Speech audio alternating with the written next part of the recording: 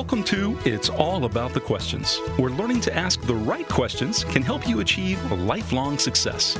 Now, here to help you ask all the right questions is award-winning author, international speaker, and business strategist, Laura Stewart. Good morning, afternoon, and evening, everyone, and welcome to the show. As always, I have an amazing guest for you today, and myself. I get to be here, and Mr. B in the booth taking care of everything to make this happen, especially since I am still doing the show from home, which always makes it interesting to go out to national news and into commercial breaks and things like that, but Mr. B is so amazing. So, Mr. B, just giving you a shout-out and saying thanks for all you do to help me do this show.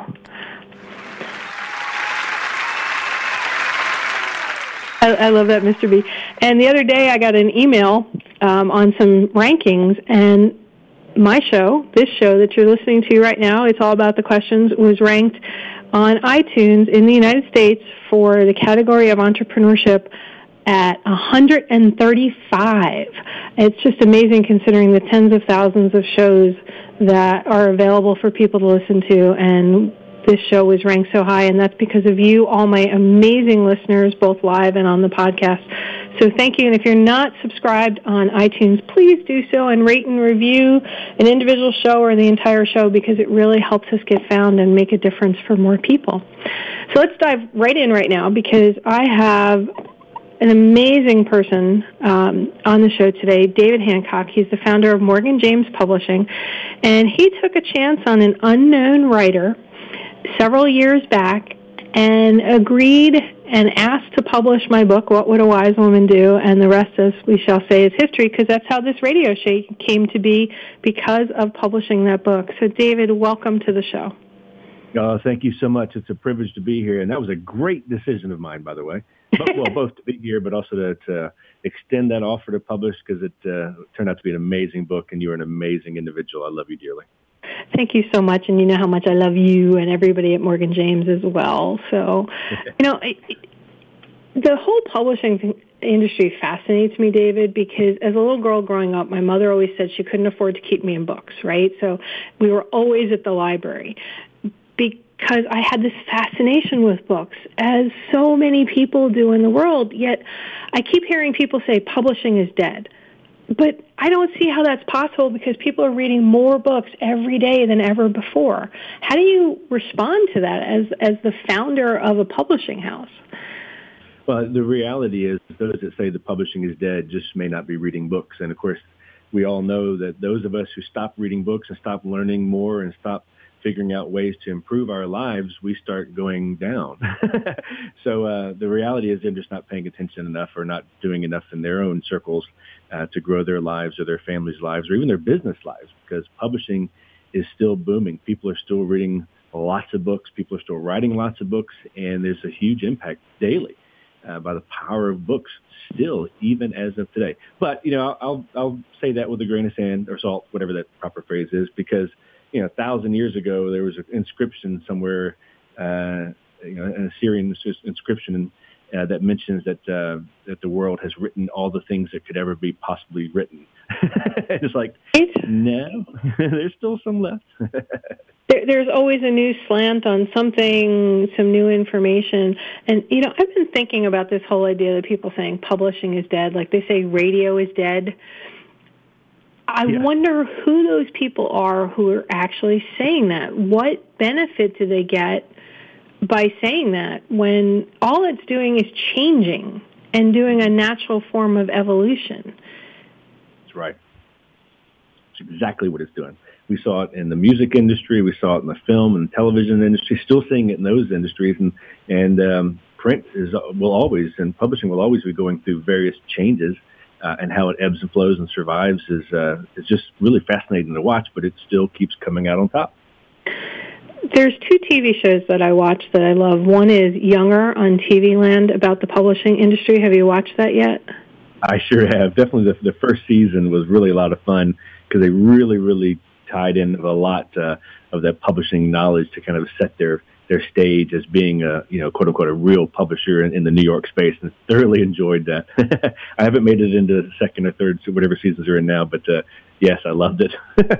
They're in season 5 now, and then there's another show out on Freeform called The Bold Type, which is about the magazine industry. But they also have a magazine writer who's published a book and doing a book tour and all of that. And it's interesting to me because having been on the inside of publishing, having worked with you and guided several other people to help them get their books published, you see the inside of the industry, and then you see how it's portrayed in media, on TV. It's always this glamorous industry. But yet, to me, now having been on the inside and always thought this way, it's really a business more than anything else. I mean, I would imagine that every single author that you guys work with, and you're considered one of the fastest growing independent publishers for several years now by Publishers Weekly, that's the biggest hurdle you have to get over with them, is that they think, okay, so I've written the book and that's all I need to do. They need to understand it's a business. That's right. Those glamorized ideological publishing scenarios that you see in media are the top 0.5%, if that. Where they're the ones that the publishers are doubting over, they're the ones that the media's doubting over, and they're the ones that are making lots of money theoretically from their books. But the reality is the rest of us, that another 99.9% of us have to treat the book as a business. In fact, my hero, my mentor, J. Conrad Levison, said that every book we write is a business in and of itself. And I totally agree with them. It has its own profit and loss. It has its own reach. It has its own success stories, and it has its own failures. And you have to nurture it and love it and grow it like a very business. Otherwise, it just dies on the vine. So why do you think it is that this fallacy still exists in the publishing world, that everything's all rosy and easy? I think part of it is we love to fantasize over those celebrities. We always have been a nation of people who really latch on to those that really far out succeed others.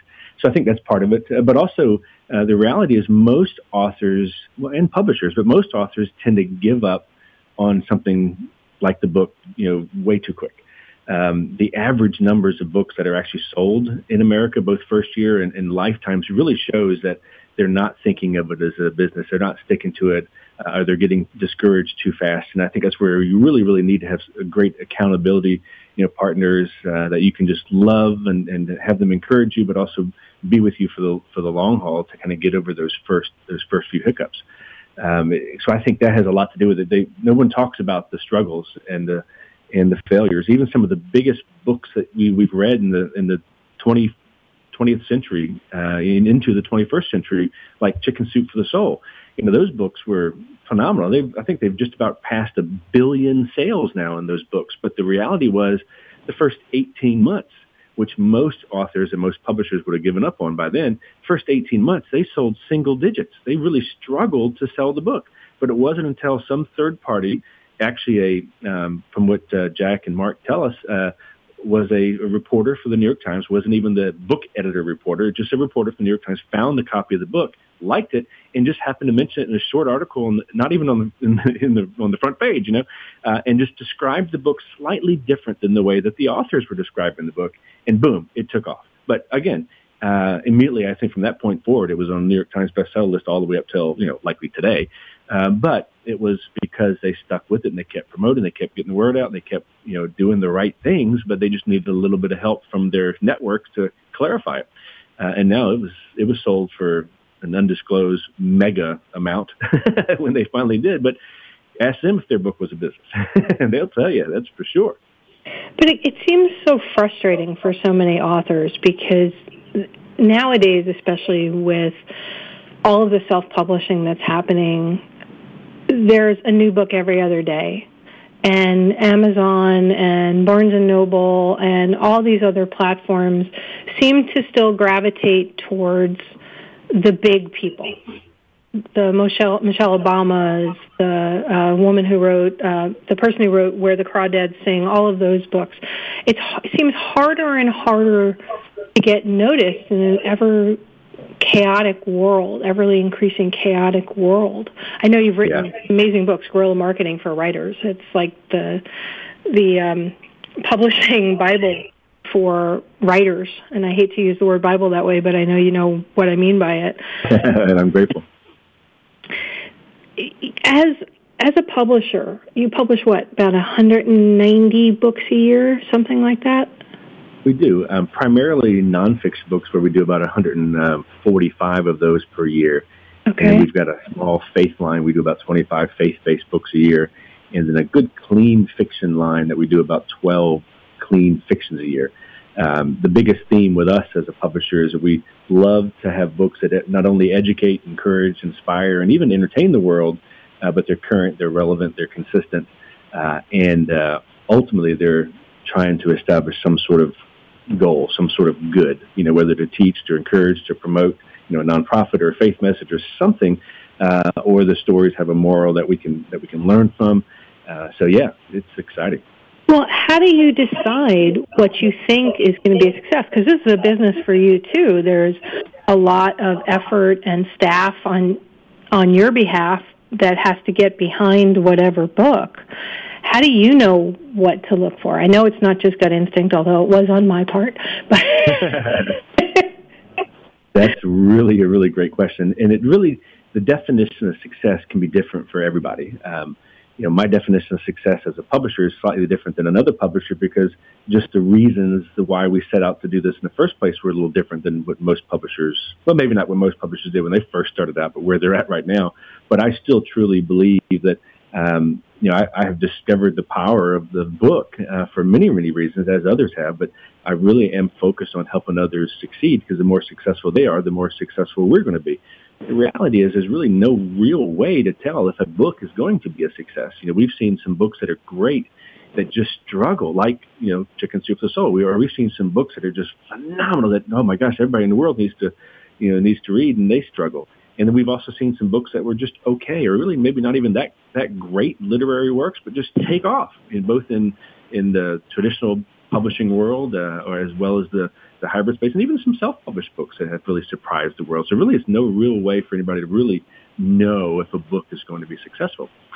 So what we've come up with, our little secret formula, if I can share it on the air, privately, our secret formula is, for us, it's all about the author. Who are they? What are they doing? And why? That's at least 80% of our decisions. Because you can always hire a better editor. Gracious, you can delete it and start over with a new ghostwriter if you've got a really good idea, but you can't fix an author that's not doing it for the right reasons. And it doesn't necessarily mean to sell a lot of books. It means that they've got something really good to say. They're an authority in this space, or becoming an authority in this space, that they're really serving their audience well, and the readers are going to benefit from it and hopefully get out and talk about it. That's what ends up making a really good book. A lot of these authors that, with the exception of maybe some of the celebrities or the politicians, a lot of the best-selling authors, their overnight success might have been their 10th book. So they just have to stick with it. But for us, our little secret is we've been able to figure out where these authors are in their space, where the book is part of something. It's not the end-all. It's part of their big picture. And it has made a significant difference in how we've been able to succeed over the last 16 years, and how they have been able to succeed. Because just because it may not be selling well in the bookstores doesn't mean that the authors just aren't making a significant impact in their space, from either from speaking or being able to provide other services or products for their market, or even just changing one life at a time. The one life they were trying to change, that could be happening with a book that sold dozens versus a book that sold millions. So that's kind of our secret sauce. And you make it sound so simple, but it's not. No.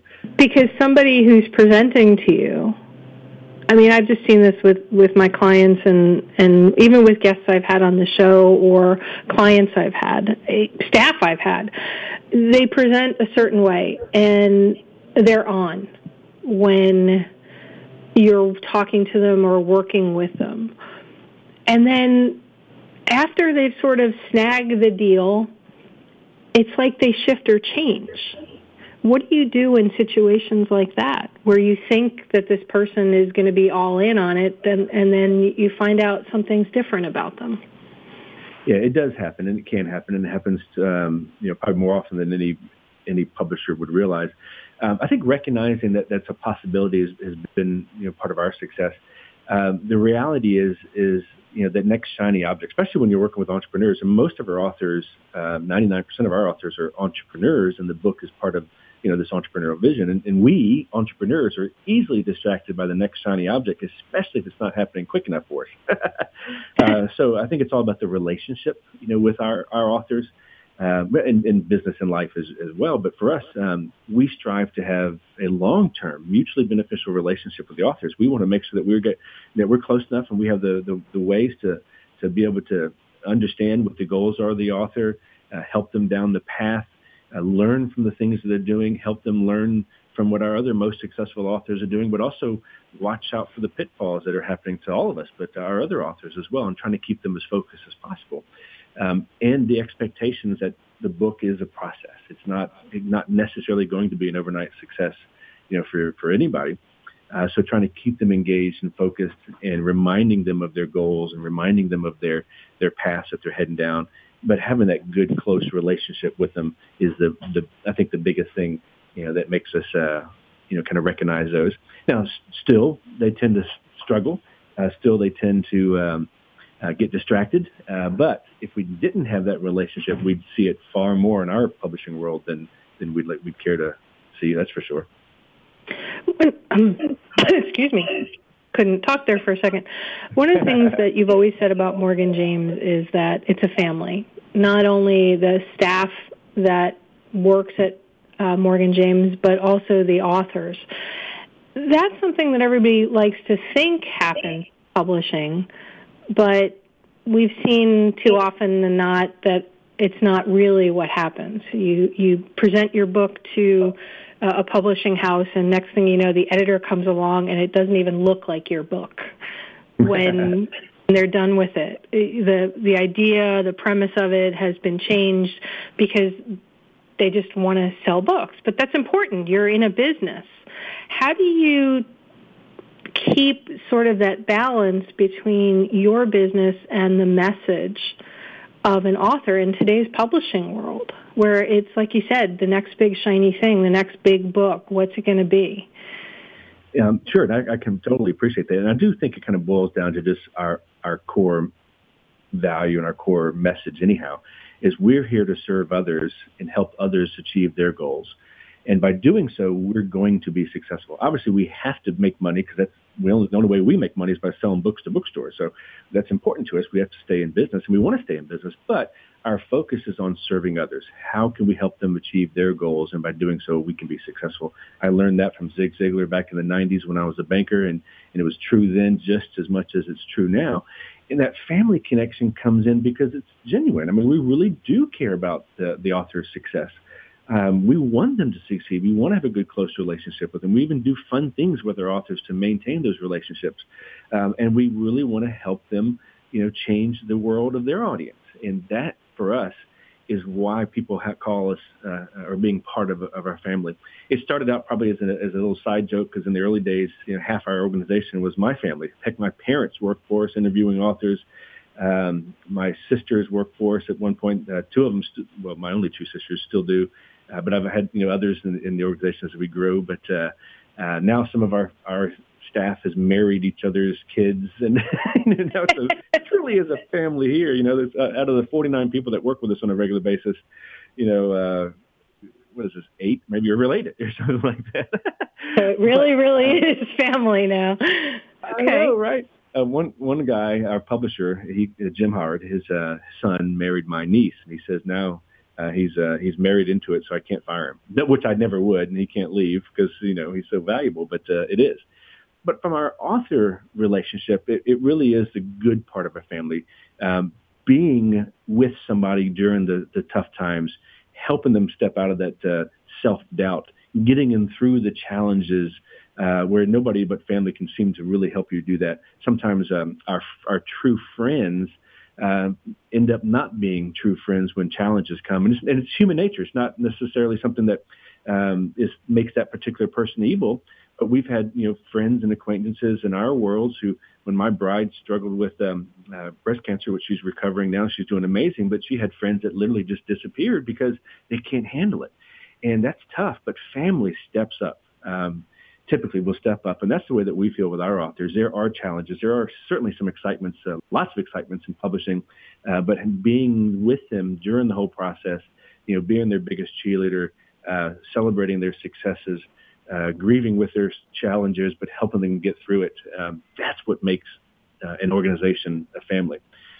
Somebody or a company could say, hey, join our family, but if they don't live it, it's not really going to happen. And our authors keep reminding us that they're proud to be a part of our family. We're honored to have them, but it really boils down to that relationship. And that's very, very, very important.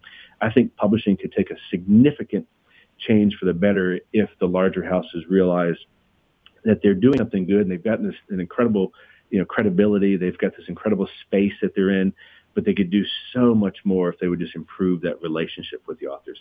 Right now there are over 15,000 traditionally published books every week. Most of them won't last 3 weeks. And that's tough. It's really, really tough. I'd rather see them spend more time on that relationship and helping the author succeed versus just giving up on them and moving on to the next one. Some of our best successes came, after that first 3 weeks, if you can imagine. I'm kind of in shock with that number you said, David. You said approximately 15,000 traditionally published books a week. Yeah, absolutely. And there's even an almost unknown number of books self-published this week. The last number I heard was over 1 million books were self-published in a year. So what does that divide by 50? A lot. Yeah, that's a lot. And so many of them never see the light of day or see one sale other than to a family member. And when you talk to those authors or talk to people that want to put their books up, they're like, oh, I just want this out there. And I'm like, okay, but so it's a vanity press. I just want my name to say that I'm a published author. And that's changed significantly from the origins of what made the traditional publishing houses who they are, right? Back then, it was so hard, and it still is very hard to get published through any publishing house like Morgan James or Random House or Pelican or any of them, unless you have a name. And you say that they need to build their relationships back. Did they ever really have them? Not as much as they, maybe back in the early days when publishers were publishing, very, very small numbers. And that's, one of the challenges of getting bigger. They just kept getting bigger and bigger and bigger. And kept losing pieces along the lines. I think we're pretty much capped. I don't really want to do more than 300 books a year. Right now we're less than 200. We probably could do 300, but I think, at that number, I don't think we could serve our authors well. I don't think that we could really, reach the audience as well. I mean, we already right now only have 90 seconds to pitch a book to a bookstore, as it is now. So we have to nurture those relationships and establish that trust and try to get them excited about the authors. And in such a short time, the way it is now, it could really be hard pressed to do more. But I think back in the day, but then still, it's always been an uphill challenge. I had the honor of interviewing Debbie Macomber at her 35th anniversary fan event. I interviewed her on stage, and she's been in the industry for 35 years. And it took so many years for her first book to get sold. And she's seen the industry completely change over that time period. And I know she would echo everything that you were just saying about the difference. Now, she has a great relationship, right? Because she's Debbie Macomber, tens of millions of books sold. But not everybody has that. So when we get back from the National News Break, David, I'd love it if you'd be able to share some of your thoughts on what potential authors and current authors can do to help get themselves noticed, either by a publisher or even more so the audience for their books. You game for that? Absolutely. All right. So we'll be right back with more from the amazing David Hancock, founder of Morgan James Publishing. Welcome back, everyone. I am here, well, virtually here, with David Hancock, dear friend, founder and publisher of Morgan James Publishing. They published my book many years ago and took a chance on an unknown author at that point.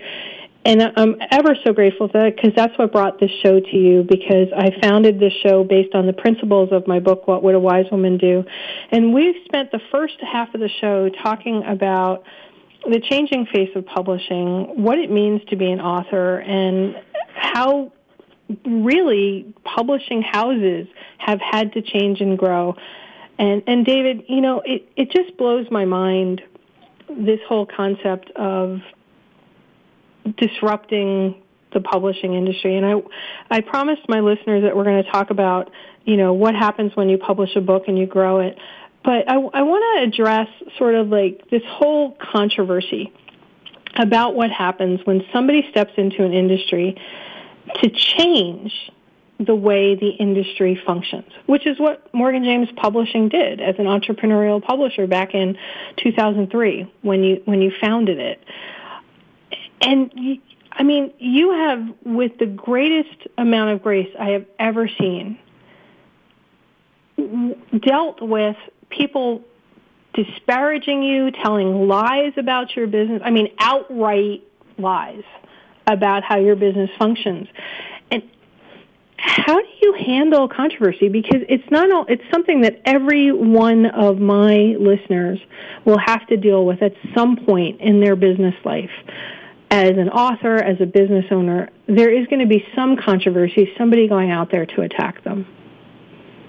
Yeah, absolutely. It's not fun, and it's not easy, but the reality is it's going to happen. So I would tell everybody that sets out in business and life to expect those challenges.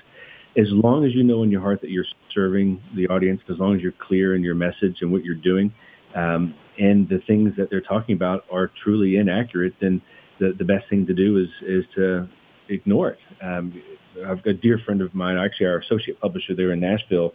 She says you don't want to feed the trolls, because if you try to get engaged with people that are doing that to you, especially online, you'll just end up feeding the trolls and making it bigger than it could be.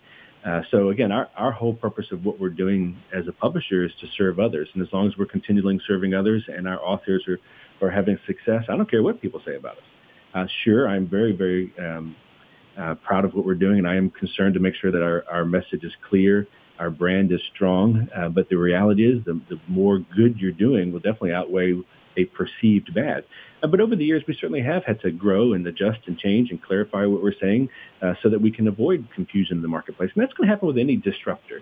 And take a look at even Tesla. Take a look at even some of the other industry disruptors that came out there ahead of Morgan James. When you do something different, when you're challenging the status quo, they start to shake in their boots, and they'll create campaigns against you. And the reality is you just got to stay focused. You've got to make sure that your message internally is clear and you're serving your audience well, and then and just keep pressing forward. It's the nature of the business. In fact, I even tell our authors that there will come a time that even those that may be closest to them, their biggest fans and their biggest supporters, maybe their spouse, somebody that could really, love them. There'll come a time when those people will start to poo-poo on your parade because they've heard it for so long, and they're like, "Can we talk about something else?" Or, "Gracious, this is getting old," or "It's time to stop."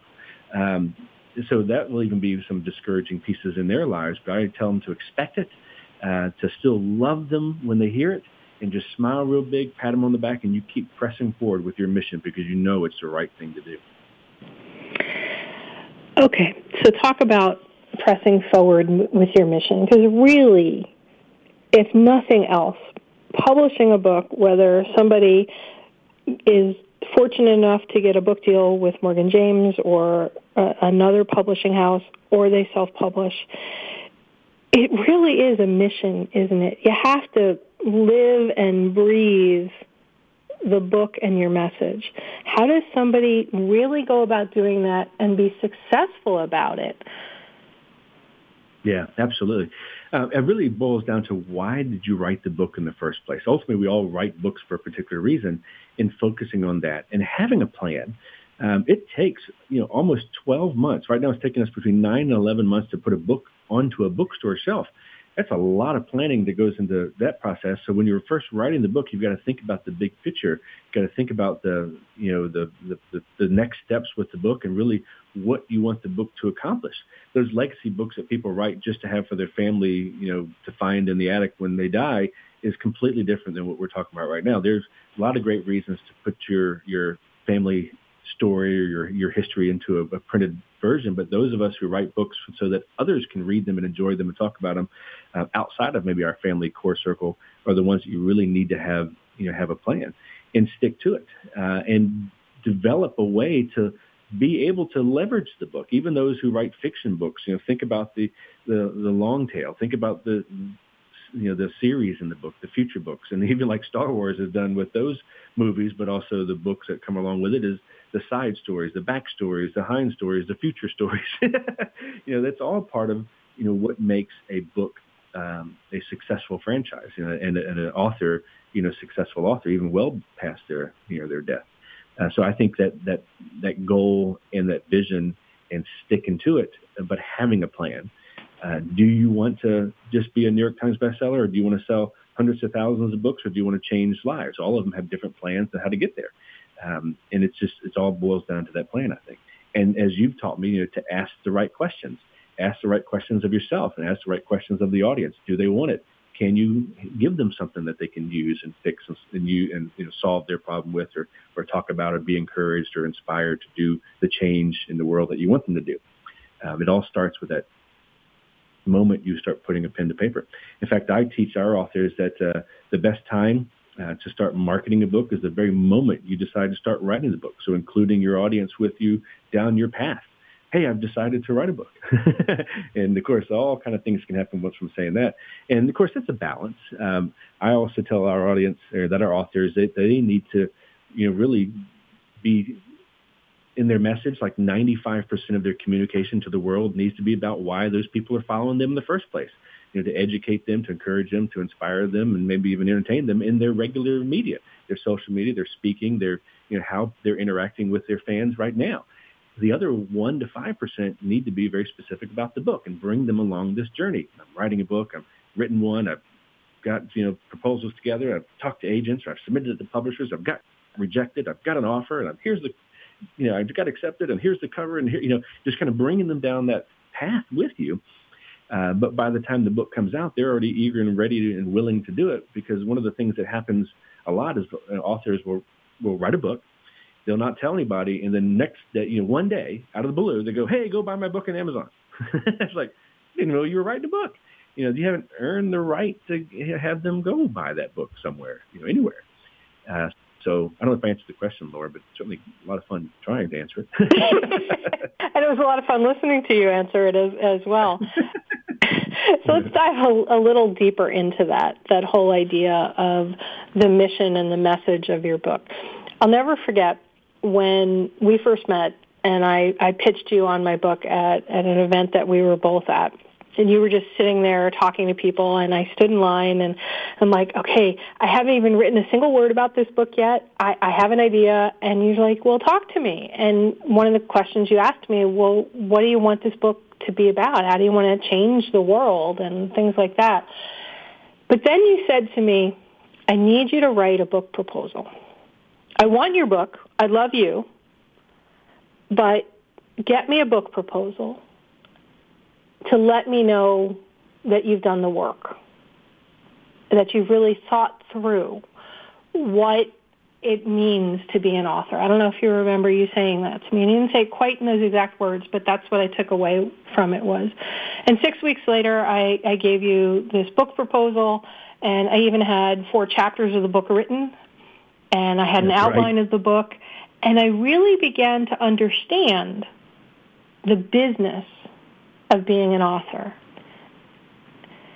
And does that still hold true today, that it doesn't matter if you're self-publishing, that act of writing a book proposal, which essentially is a business plan for your book, is... I was going to say that. Absolutely. And I didn't mean to interrupt you, but you're absolutely right. And again, back down to that whole basic, that the idea of a book is a business in and of itself. A proposal is really the business plan of do I have a valid idea? Is anybody else doing something similar? Are there successes in the space? Will people buy it? And can you be the authority behind it? Do you have enough skills to do it? Do you need to go do more investigating? Do you need to do some more learning? Do you need to go, find another topic maybe? But the proposal can certainly help you. I learned that the hard way. I got kind of lucky, if you will. I was compelled to write my first book by a dear, dear friend of mine, a mentor. And I ended up getting it picked up and published without necessarily having to go through that process. But when I really wanted to co-author a book with Jay Levinson, the first thing he said to do was go write a proposal. It's like, well, I already know you know what I want. You know what kind of book I want to write. He says, no, you need to go write a proposal. I hated it. It was miserable. But it certainly gave me clarification. I was able to realize that there was a market for it and that I did have something good to say. And there were other books similar to it, which is one of the important things that, I think in publishing, we always say there's no new idea, and that may be true, but the reality is if you're coming up with a book or an idea for a book that has never been done in the history of the world, that could be cool, but it wouldn't get put in bookstores because bookstore buyers buy based on two perceptions. How does a book compare or compete with other books that are selling well in the same space, and their perception of your ability to generate buzz? And most of us don't have enough perception of the ability to generate buzz to overcome a book that's never been written before, so it wouldn't get picked up. So the proposal forces you, that business outline, that manifesto of what you want to do, business plan, all that stuff, really forces you to stay focused on really what it is and what the market might be asking for, and how you might be able to give them the answers. But yet everybody wants to just dive in. Oh, God, sorry, that's my own pet peeve because I get so many people who are like, Laura, connect me to an agent, connect me to a publisher, somebody you know. And I'm like, well, show me your book proposal. Let me read part of your book. And they're like, well, no, it should be enough that it's just me. And I'm like, no, I'm not opening up my contacts without knowing what you're all about. And I'm always blown away by that, David, and at your graciousness with people that come up to you and how you handle them. All right, so separate aside. Yeah, okay. Because we could go on forever on this topic, and we're coming towards the end of the show. What do you think is the next big shiny thing in publishing? Oh, my gosh. It could be a couple of different things. I think as the retail environment continues to morph and change, I think we'll see some highlights in new ways that communities can engage with their audiences with new ideas and bookstores and so forth. For us, one of the neat, cool, shiny things that we're operating on is we're now delivering our books to the blockchain and allowing people to buy our books through digital currencies. And it's really neat. I haven't fully mastered the technology behind it all, but when you buy an ebook, an electronic book on the blockchain, you physically own the ones and zeros. Whereas if you bought the book on a device, be it Kindle, Kobo, Nook, whoever, you basically are licensing the right to read it, but you don't own the book. Kind of weird, how that's kind of per se, but with the blockchain... Amazon's taken away books, and they just get removed from your Kindle devices. Yes, that can happen, and we've seen examples of that in recent years where a book that you may have purchased on a device has disappeared because of some sort of dispute between publisher and author or something. But the reality is, not unlike a print book, the blockchain you physically own and you can sell, and there's value to it. But it's cool, it's exciting, it's neat. There's even something that we really haven't even announced publicly yet, so you're kind of hearing this for the first time, is we've even established the books that are sold on the blockchain. When they're resold on the blockchain, the authors get a royalty again on that sale. So very, very exciting things to add value to the intellectual property of the authors, but sexiness in the way that it's done, and physically owning that intellectual that particular ones and zeros of the property of the ebook, just like you own the physical pages of a print book. Very, very cool.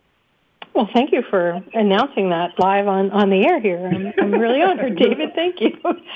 Absolutely. And being a geek, that really is a major next big shiny thing, is this whole idea of who owns the book. even though you've paid for it. And I don't think a lot of people fully understand that with the ebooks and stuff. Yeah, absolutely. In fact, we even, one of the first publishers to work on a program where if you buy the print book, you get the ebook edition for free. I mean, it just makes sense to us as a publisher. You bought it. You should have it in any format that's available. Now, it's going to take years for everybody else in the world to recognize that. And we beta tested it for years, and it was hugely successful. And we do look forward to bringing that back out. Now that we've kind of proven the concept moving forward. So anybody that buys a print book, you should have the ebook. Will we lose money on ebook sales? Well, sure. Will we add value to the authors and the readers? Absolutely. Okay, so how do you then, understanding that royalties are there, and for those who are not familiar with this, royalties are what the authors get for each sale of a book. If you're giving away an ebook, where typically an author makes a bigger percentage of royalty, how do you handle that conversation? Yeah, it's a good conversation to have. So, one, we start out by paying a typically double royalty rate on the print version over larger houses. So we try to make sure we reward them well on the front end. But look back at that business behind the book, where that client, that reader is probably more important, or should be more important than the royalty that you may make from a given sale of the book.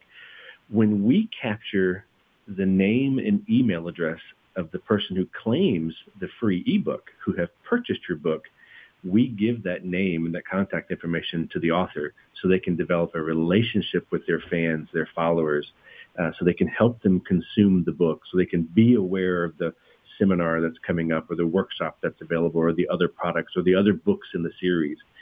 That's where the real value is. And that's the business of being an author. That's right. That is not that's just the business. Sales. Yeah, that's the business of having a book as a business. And, for years, David, so many people have said your book is your business card. I struggle with that concept. What do you think about that? Yeah, it is a kind of a cliche, but the reality is it does establish credibility, and it does give you an opportunity to establish your particular, core competencies in a given topic. So it can certainly be used as a business card. But as in any business, it is just the start of a relationship. You can start a relationship by handing a business card, and that has worked for centuries. And you can start a relationship by handing out a book or having somebody buy your book. But where you take it from there is where and how you're going to be successful. But it does establish credibility. It does establish you as an authority in the space. It just does a better job of it as a business card. But I am not a fan of somebody writing a book just to be a business card who could care less about their reader or care less about the content not serving. I tell some of our authors, in fact, even our most successful authors, I encourage them to give all their information away in the book.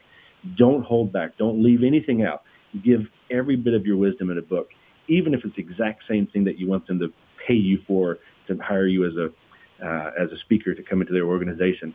Because that's how you get that credibility. That's how they get to love and trust you and respect you. Because the reality is they're not going to do it on their own. They're going to want to hire you to come in and teach, or do it for them.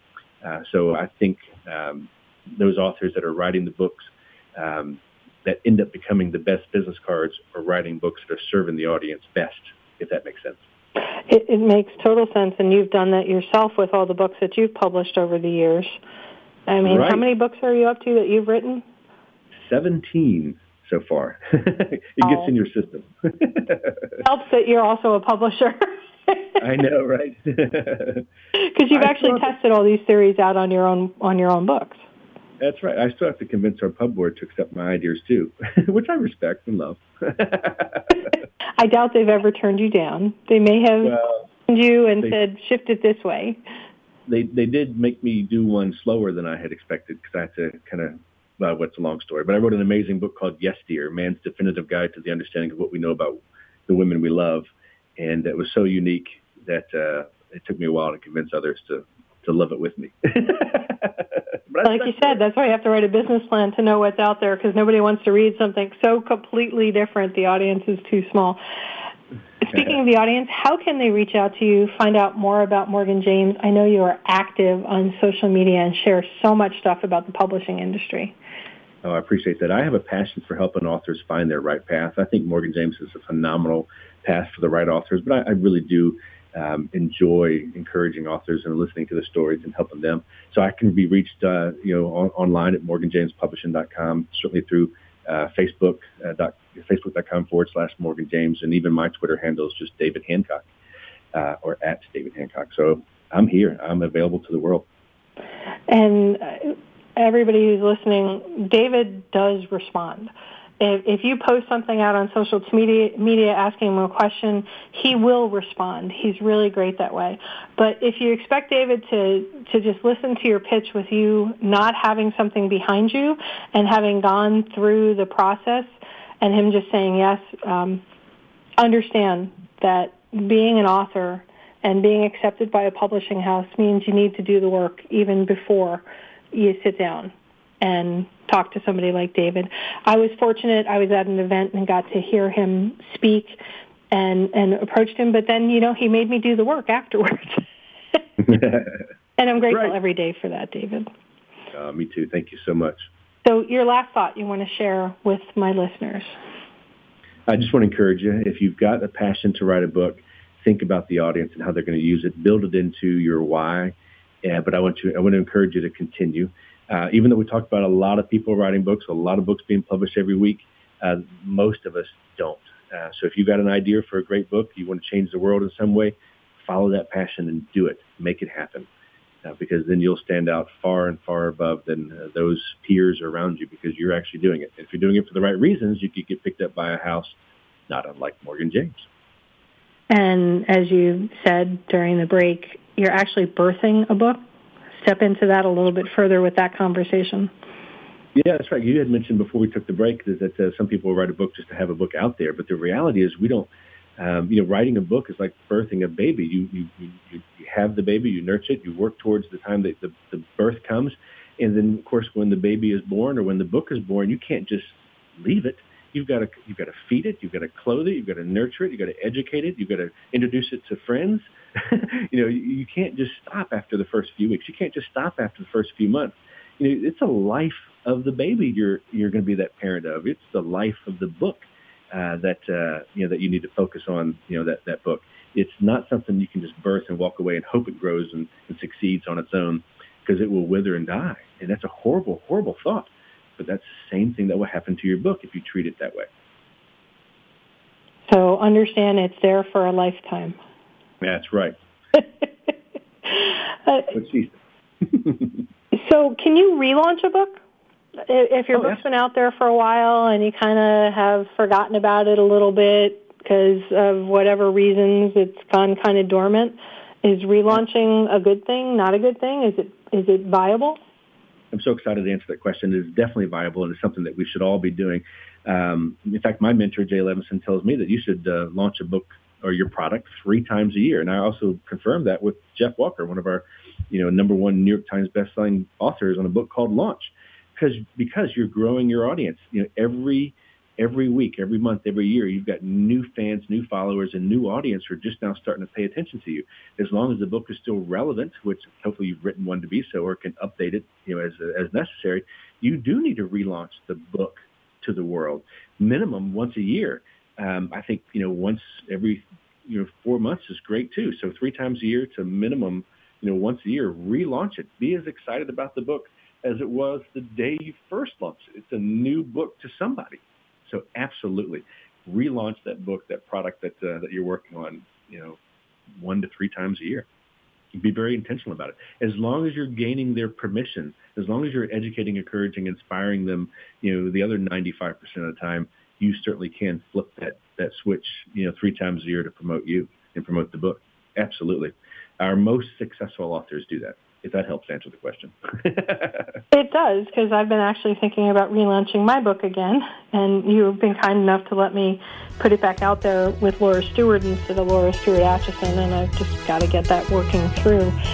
And is there a piece of advice in 30 seconds or less? Stay connected. When you choose a publisher, develop that relationship with them if they'll have you.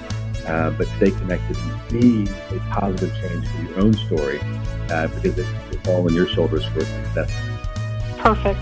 David, thank you so much, as always, for being here and being a friend and being who you are in the world today. You've been listening Thank to you. It's It's been a All privilege. About the Questions. All right, everybody, starring have a great Laura day, and Stewart. remember, the right Connect questions with can Laura change your at life. allaboutthequestions.com and download a free workbook that will help you ask better questions starting today.